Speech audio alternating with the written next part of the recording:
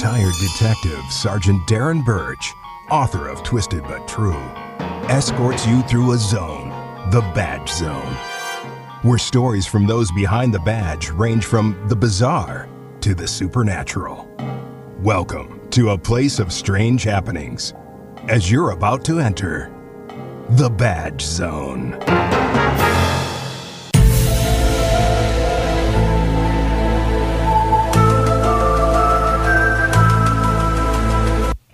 I love that iconic tune. Me too. Yeah, I was a big Fox Mulder fan. Loved X-Files. Me and my son watched every episode. I ended up getting all the DVDs.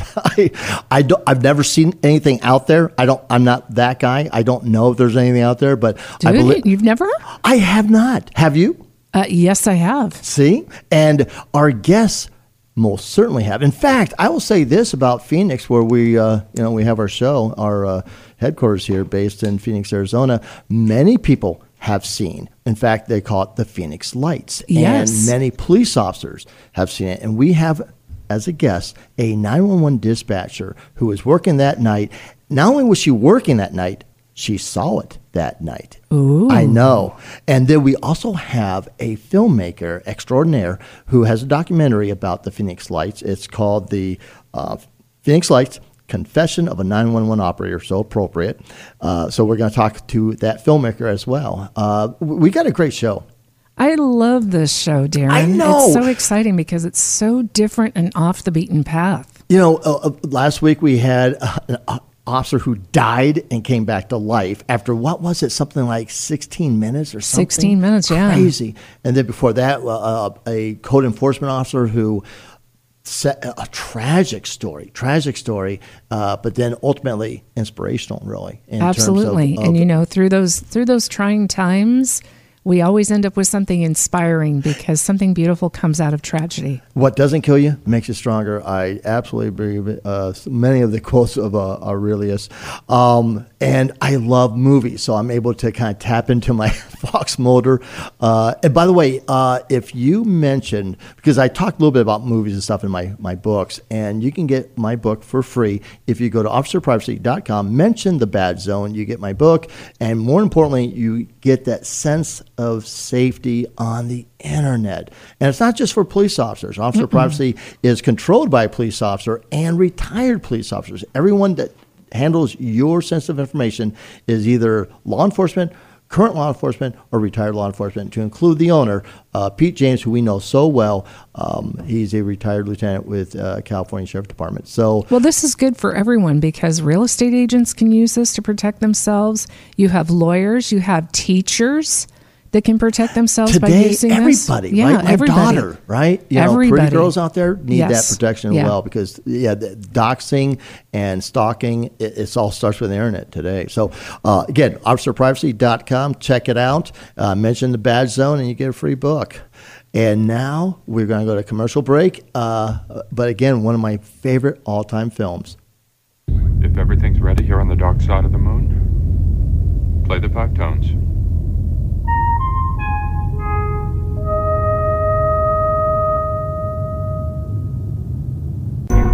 You're listening to The Badge Zone. We'll be back right after this. If you like The Badge Zone, you'll love their books, starting with Darren's award-winning Twisted But True book trilogy, with close to 100 compelling and funny true crime stories that American Detectives with Lieutenant Joe Kenda producer called the perfect blend of humor, heroism, and honor. And retired Colonel Dave Grossman declared, Darren's Twisted But True books are hilarious, deep, and powerful. Each book in the series received the Pinnacle Award for the Best True Crime Book, and a story from Book 2 was featured on an ID Channel television show. And Robin's most recent book, Soul Stirrings, reviewed as an often humorous and spiritually uplifting story of a widow's soul-searching pilgrimage to the afterlife. Darren called it a love story, a ghost story, an investigative story. It's a story like no other. And Robin's first book, Victim No More, where she shares her harrowing experiences with rape and domestic violence, as Robin takes the reader on a very personal journey through the morass of abuse and loss, and ultimately, survival. These Badge Zone books should be on everybody's top 10 reading lists. And now, Back to the Badge Zone. Welcome back, everybody. I am delighted to talk to our next guest, who I've known for a while now. We've had her on the Badge Boys several times. She is a dispatcher, 911 operator, a long career doing that. Now she's retired, and she's in a new documentary. Again, the filmmaker calls it The Phoenix Lights, Confession of a 911 Operator. We have Elizabeth Compton in studio. Elizabeth, welcome back to the studio and now the Badge Zone. Well, thank you for inviting me back. You're a very brave man. I absolutely love talking to you about so many funny things. This particular topic wasn't funny when it occurred, was it? No, and it's still not funny to me. Tell me about it. Tell me about that day. Now, I'll set the setting a little bit. You're a dispatcher, a smaller department in the greater Phoenix metropolitan area. It was 1997. Was that right? March 13, 1997. Thank you okay. Don't forget details like that. You take it from there. Okay, well, that particular night, of course, March 13, that's the night everybody apparently was seeing the Phoenix Lights. I knew nothing about it. I was working. And I was inside, and that particular night, everyone was busy. All of the cops had prisoners. So every single one of them, thank God for me, they were all busy booking prisoners at the District 3 jail. So they were inside. And I took a minute to step out the back door because I needed time to unwind. And at that particular place, the door opened out to the west. You could see the White Tank Mountains. And there was a church just before it, a beautiful white cross, and I'd go out there because it would just help me relax. Well, that particular night, as I looked out the door, I saw 5 lights in what I thought was formation. And at first, I was thinking it was fighter jets, but as I told the filmmaker, they were going much too slow to be fighter jets, and I realized that. And then I'm thinking maybe helicopters, but the lights were too perfect, because helicopters have that little bounce. And this is before the days of drones, so it was just odd. It was too far away to even be drones, but yeah, I couldn't figure it out, but there was just something about them. They were pretty. I couldn't stop looking at them, and it didn't hit me until later, but there was absolute silence all over the place. Yeah, you mentioned that the phone rang, and that kind of broke the silence, if you will, and that's when you realized it was completely quiet, which is unusual for that part of the greater Phoenix area. That's the desert area, kind of. Especially, yeah, and there was no crickets chirping, there was no coyotes, there was no dogs barking, there was no traffic, there was absolute silence, and I didn't realize it. I could not stop looking at those lights. But then the phone rang inside, which really startled me because, of course, I had it turned up as loud as it could go. And it kind of jolted me back. And so I went inside, answered the phone. It was one of my officers, and he was calling for his time. So I was like, "Oh, hello, officer. Your start time, your arrest time, on scene. Okay, here's your report number. Is that all you need? Okay, bye." And I wanted to hurry back to the door. But when I got to the door, they were gone. And that's when I realized, okay, there's bugs buzzing out there. There's crickets. And now you have sound. You have the natural wilderness sounds, if you will, the desert sounds of the desert. And it was then I got scared. Let me ask you this. How far away do you think they were? Could you even give a distance, or was it something where you couldn't even provide a distance? They looked to me to be directly over the White Tank Mountain from Youngtown. And Youngtown was, the road I was looking out at was 113th Avenue. So if that gives you any idea on distance. And I was also thinking maybe it had something to do with Luke Air Force Base. And that was another thing, too. The next day when I had heard about the lights, everyone had said they were going south to north. These were coming north to south. As if that might have been the first trip of or the first leg of their journey could have been with you first, could have, or maybe the latter. But either way. Or maybe a different one entirely. I don't know. And again, when they hit the area of Phoenix, that's when we had all these calls and all this information. But before we go to the filmmaker on this documentary, Phoenix Lights, Confession of a 911 Operator, I want to kind of ask you about the distance between the lights, and also, did you see any type of form? Because we always say it's the Phoenix Lights opposed to the Phoenix UFO, this massive with, we always talk about it as the lights, and I wasn't there. I was in Phoenix, but I was probably asleep from third shift sleepover. Was there any type of cloud cover. Describe the clarity of where you were at. Well, from where I was looking, it was an absolutely clear sky. And at first, like I said, I thought they were in formation. Then as I'm watching closer, it seemed to me like they were somehow connected. Okay. So I couldn't tell you if it was like just like two bars going like in a V shape or if there was anything in between. But when I was watching them, I know I did not want to stop watching them, and I can't explain that. And when you say lights, was it a certain color, which is just white light, ambient light? They were very, very bright white lights. Gotcha. And again, something about them, they were just I'm being beautiful. Redundant here, but because there was no sound, I'm assuming you heard no sound from up above as well. There was absolutely no sound, but again, I didn't even realize it because I was looking at the lights, and the lights were just, to me, they just seemed so beautiful. What I know about UFOs is from Steven Spielberg and the great film Close Encounters of the Third Kind. Traffic is quite luminous and is exhibiting some non-ballistic motion, over. Roger, Aries 31. Continue to send at your discretion, over. Okay, Center. Senate pilot's discretion is approved. The traffic is approaching head-on, ultra bright, and really moving. And right by us, right now. That was really close. Aries 31 is out of 340 on the traffic path. Ask them if they want to report officially. EWA 517, do you want to report a UFO, over?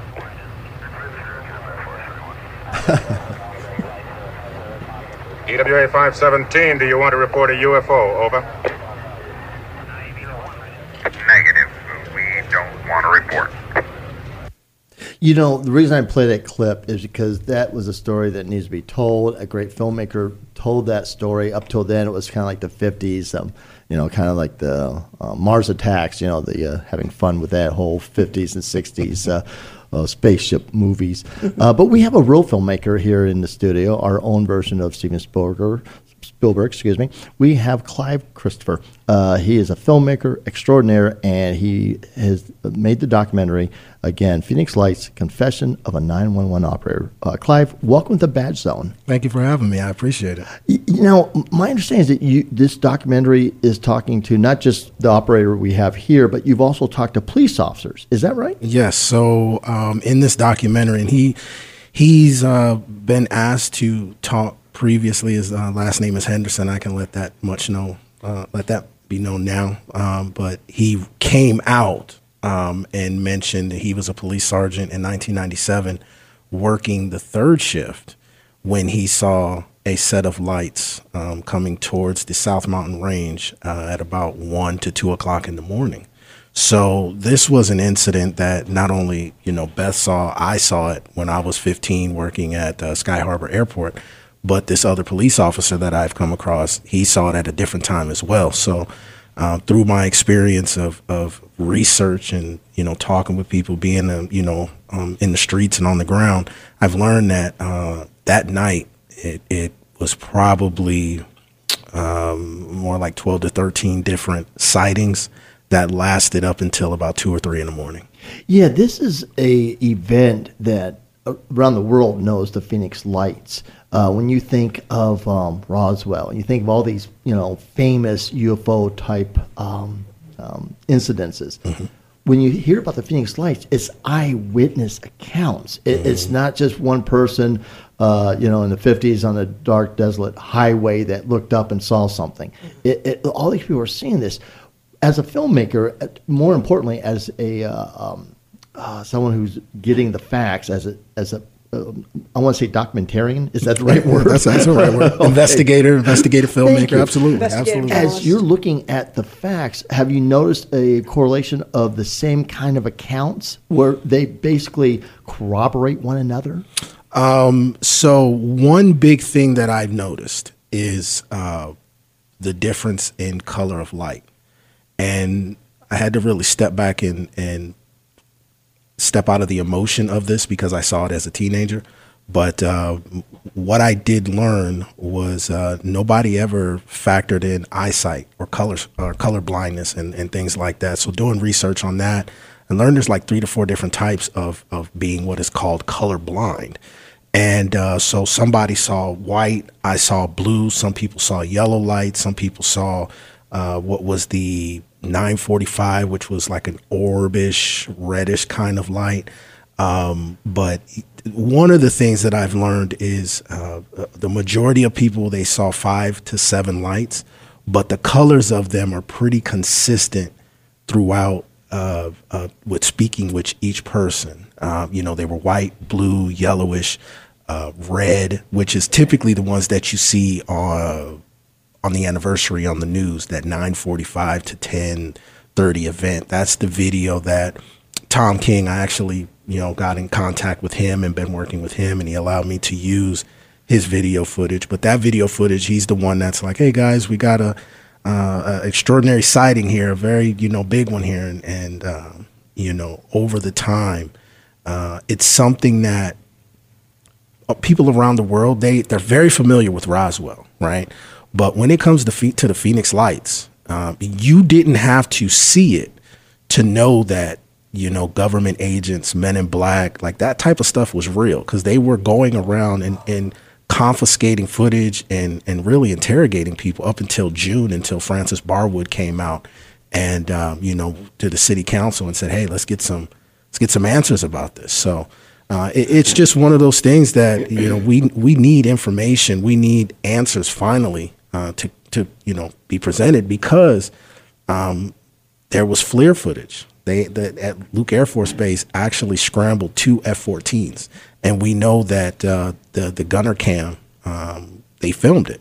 So that's something that will be, I'm hoping. We put the request in, but via the FOIA, the FOIA, to where we can get that footage and show the world. Yeah, it used to be when people had these sightings, again, it was desolate highway, no one had phones and cameras capability, so it was just eyewitness account, and then immediately there would be something in their history that would show something where, okay, they would be able to discard it, if you will, the mainstream media and so forth. But just recently, within this, last year, now we're in 2024, but they had congressional hearings regarding, and now they even changed the nomenclature. Instead of UFO, it's what? UAP. Thank you. Yep. The aerial objects opposed to unidentified flying. Mm-hmm. They've legitimized this. Mm-hmm. And then filmmakers like yourself that take this on and then talk to credible people. Mm-hmm. We're talking about a cop, a dispatcher. Mm-hmm. These and again we're at that unidentified. We don't know what it is, but there's more questions than answers. But certainly there's no answers that can make this something that's of this world. Is that a fair statement? Yeah, I mean that is so. To categorize the event that took place. It actually started in Henderson, Nevada at 750, and it almost was not called the Phoenix Lights. It was almost called the Vegas Lights. The last day, I can't exactly what day it was, but I do know the people down at Village Labs was like, hey, we got to give this a name, and it became the Phoenix Lights. But it started 750 in Henderson. Then you get another law enforcement officer around 817 in Paulden, Arizona, who saw the Phoenix Lights. The one thing about the craft is the people that reported, it was moving very slow, but there's multiple reports about seeing the craft at the same time with like 70 miles of distance between. So that's what leads me to believe that it was more than one craft. Wow. And I do think that it could have, I would say 75% would lean towards otherworldly because, for example, there's a gentleman that I interviewed who saw it around 8:30 at Picacho Peak. I may be pronouncing that wrong. Around Tucson area. Around the Tucson area. And then you have the Kelly family in Glendale, Arizona that reported the same thing. Wow. So I've talked to one person that says that they believe, and they're a credible source, that says that it was gliding and then it zipped to another location, then it glide and then zip to another, and then just continue that. So that's a possibility, but we don't have that type of technology to do that. But also, it was almost more of like I hate to say the word invasion or something like that, but it was within that 8 to about 8:30. There was about 7 different reports of this craft that I saw myself wasn't moving no more than 35, 40 miles an hour. If you can, put your hat on as that 15-year-old young man. Okay. And I definitely want to hear what you saw, but how did it make you feel?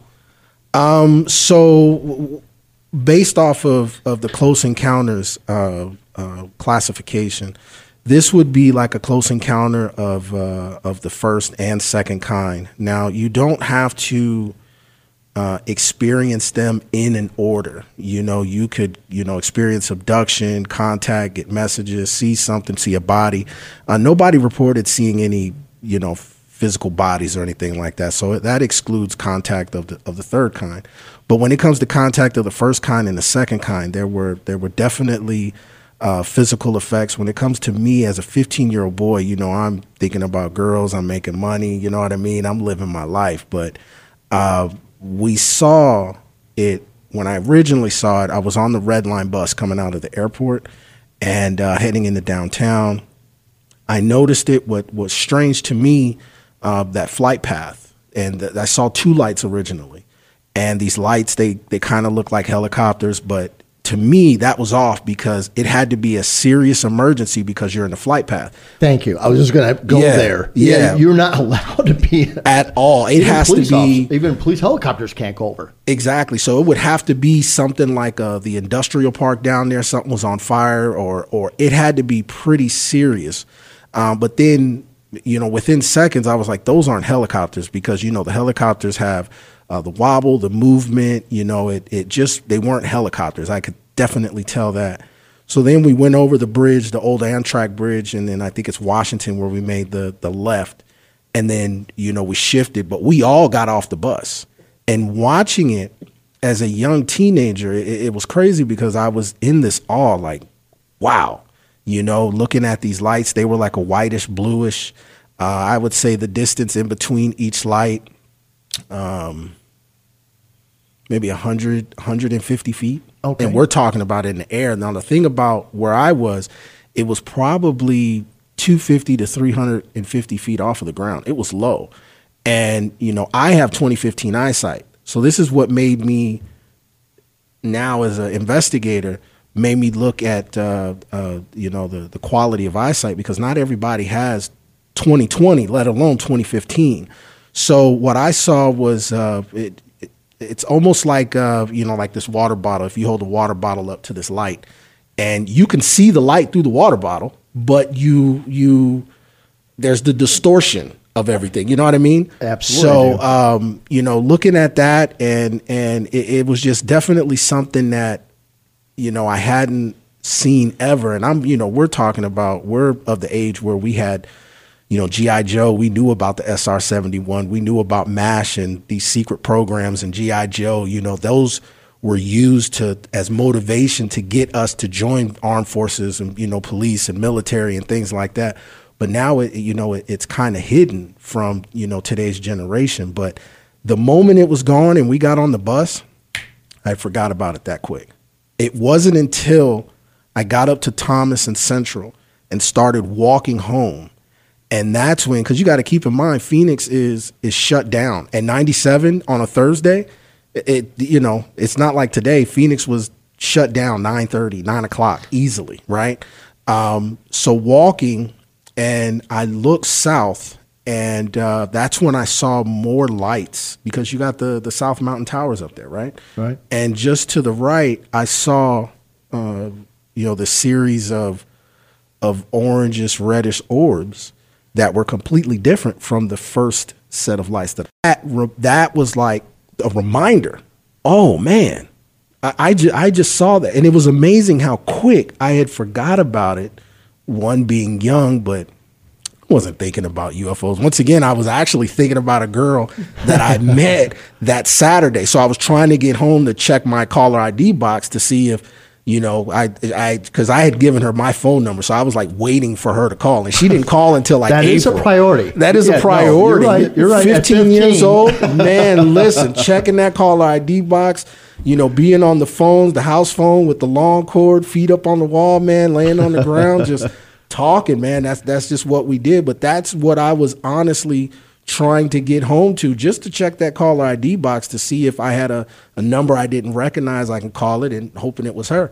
And that's when I saw it again walking home, and it was a reminder. It was enough of a reminder for me to get home and then tell my grandmother about it. And, my grandmother, she was an amputee, but she was very well connected in this city. And she's the one that, as I said, I was 15 working at Sky Harbor. I was underage. That's something. So she was the one that got me the job because, pushing wheelchairs back then, it was $213 an hour, but we were making $250, $300 a night in tips. So it was something that you had to take very seriously. So she got me that job, but I explained to her what I had just witnessed, and she came outside, and that's when she kind of told me about a story that these UFOs, this it's not real.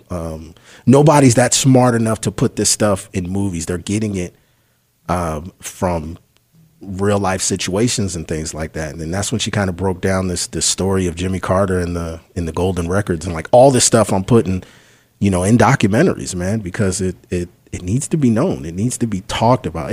We're at a time now to where over the past 3 years, the topic of UFOs and aliens has dominated everything. Everything that you could think of in the past 3 years, the pandemic, whatever, the topic of UFOs, congressional hearings, bodies, this, that, it's dominated every single topic. I talked a little bit at the opening of the show about, in the 50s and 60s, it was, flying saucers. It's almost a joke in terms of the 50 movies that would come out. And then Steven Spielberg kind of took it to a whole nother level with Close Encounters of the Third Kind, a very legitimate film about a very legitimate subject, and kind of took it to another level, if you will. I think it's a whole nother paradigm shift today in terms of congressional hearings, your filmmaking. Can you talk about the importance of people seeing this film and what it will say, if you will? Okay, so when it comes to Confessions of a 911 Operator, this is something that you're when it comes to the Phoenix Lights, you're going to see two people. One is over the phone, and then, of course, Beth, who's sitting here next to me. But these are two people who, at that time, didn't want to come out. And I understand, like I said, with what we experienced with the months afterwards, that was enough to make you shut up, and especially in law enforcement, in the 90s, we're talking about a brotherhood. You got a pack, you know what I mean? And credibility. Credibility. Come on, it's everything. Man. It's everything. So, people saw it. And it's more than just these two. So my overall objective is for the people that watch it, especially if you were in law enforcement, if you were some sort of military, government responder of any kind. Yeah. I want you to feel comfortable enough in coming out because there are more and more people that are doing it here in the Valley. And I'm bringing you as a filmmaker. This is the difference. In present day, I'm bringing you new people, and I will continue to bring you new people that have saw the Phoenix Lights or anything, because Arizona it's really a hotbed. It's a hotbed, and I'm surprised that a lot of filmmakers haven't talked about Arizona. I mean, we have Travis Walton, we have the Phoenix Lights, we have the Kingman crash of 1953, which produced bodies, which produced a craft that may have been given to the U.S. government. And we have credible evidence on that. Actually, the Kingman crash, so back to your X-Files, the Kingman crash was in a book called, his name is Frank Scully, but the character Scully comes from this book. How funny. Yeah. So he wrote it. There was plenty of people that wrote about the Kingman crash, right? Then we have the Marana Air Base in 1952. I mean, there's so many. We have one that took place right on 16th Street in Indian School 2 days before Roswell that went to the newspapers.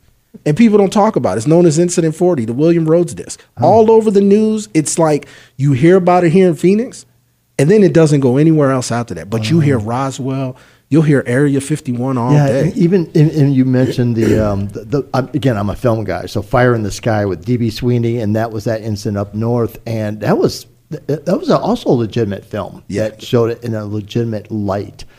Now, we have a trailer of the film, so please tell us where and how we can see your film at the end of this trailer. And here's that trailer. 911, what is the location of your emergency? I watched for a minute, and slowly it just went over, but it was huge. We see the arch of the lights coming over the McDonald Mountain, real slow, in a formation. So we go outside, and it's literally above us. We were in a formation. It's kind of like an arch. It was a V shape, and I could see the tip coming over the mountains. It just kind of completely went over us. 4 fighter jets took off right in front of my car, and then another one took off as my car continued, like right over my roof, and another one took off like right behind me. The pilots got scared and they returned to base and said it wasn't one of ours. The paper was sent to Washington, D.C. It was covered up and never seen by anybody. All the video of the actual craft has been confiscated. And it wasn't until it disappeared, that's when I started hearing the bugs again. Until then, there was no crickets, there was nothing.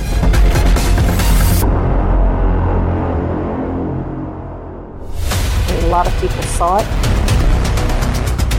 but no one knows why.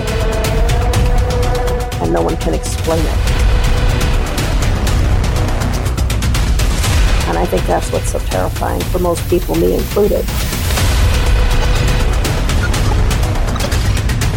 911, what is the location of your emergency? So right now, I am on.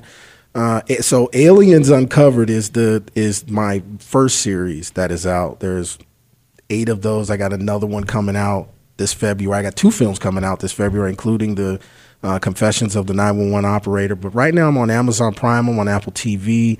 Not sure where the Confessions of the 911. Not sure where that's going to land go. without the pun. Yes. What they do is they treat Amazon, Apple, even Netflix for that. They treat that as like your theatrical release.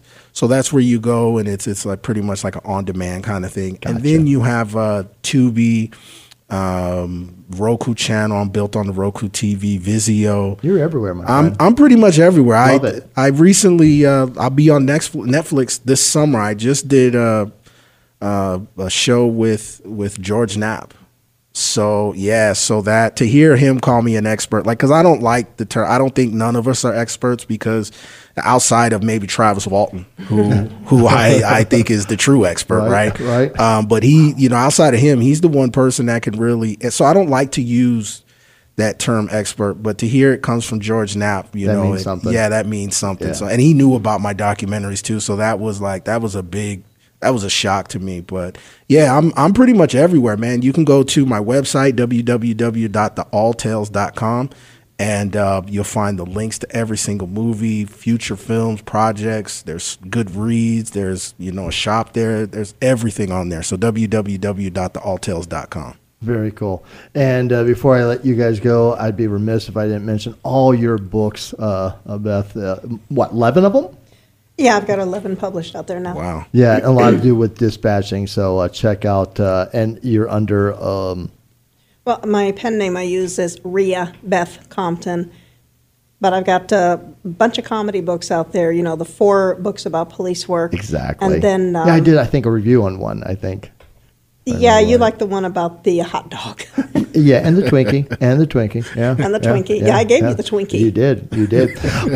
Robin, any closing remarks? It's so fascinating when you know about the Phoenix Lights. And like he was saying, there's a lot of stuff that's happened here in Arizona that people don't talk about. And, going on the Native American reservations, you see a lot because there's no city lights. And now where I live, out in the boondocks in the dark, I'm just looking forward to seeing if I see any unfamiliar life or any unidentified flying objects, because it really is kind of a cool thing to see, isn't it? It truly, and to spin off of what you said before you go, I just actually yesterday I went and interviewed a Hopi elder. I've been trying to get this guy to talk for 4 years, and to the importance that it's history. It's like, we got Sheriff Joe to talk about UFOs and things like that. But to get a Hopi elder to sit down on camera and talk, and that's coming very soon. I'm fast tracking that. But so to hear you talk about, reservations and native land and stuff, there's a lot that goes it's on. It's a lot. They got a story that I mean literally, and I don't want to get too deep, but he mentioned why 90% of the Grand Canyon is off limits and who actually inhabits that. Mm. And interesting. Oh yeah. Interesting. So we're going to hear that in your movie. Oh yeah. I can't wait. I can't wait to watch it. For those listening, I hope you enjoyed this show. And that was The Badge Zone. Thanks for listening. This week's journey into the Badge Zone is coming to an end. But join Darren next time as we delve deeper into the zone, the Badge Zone.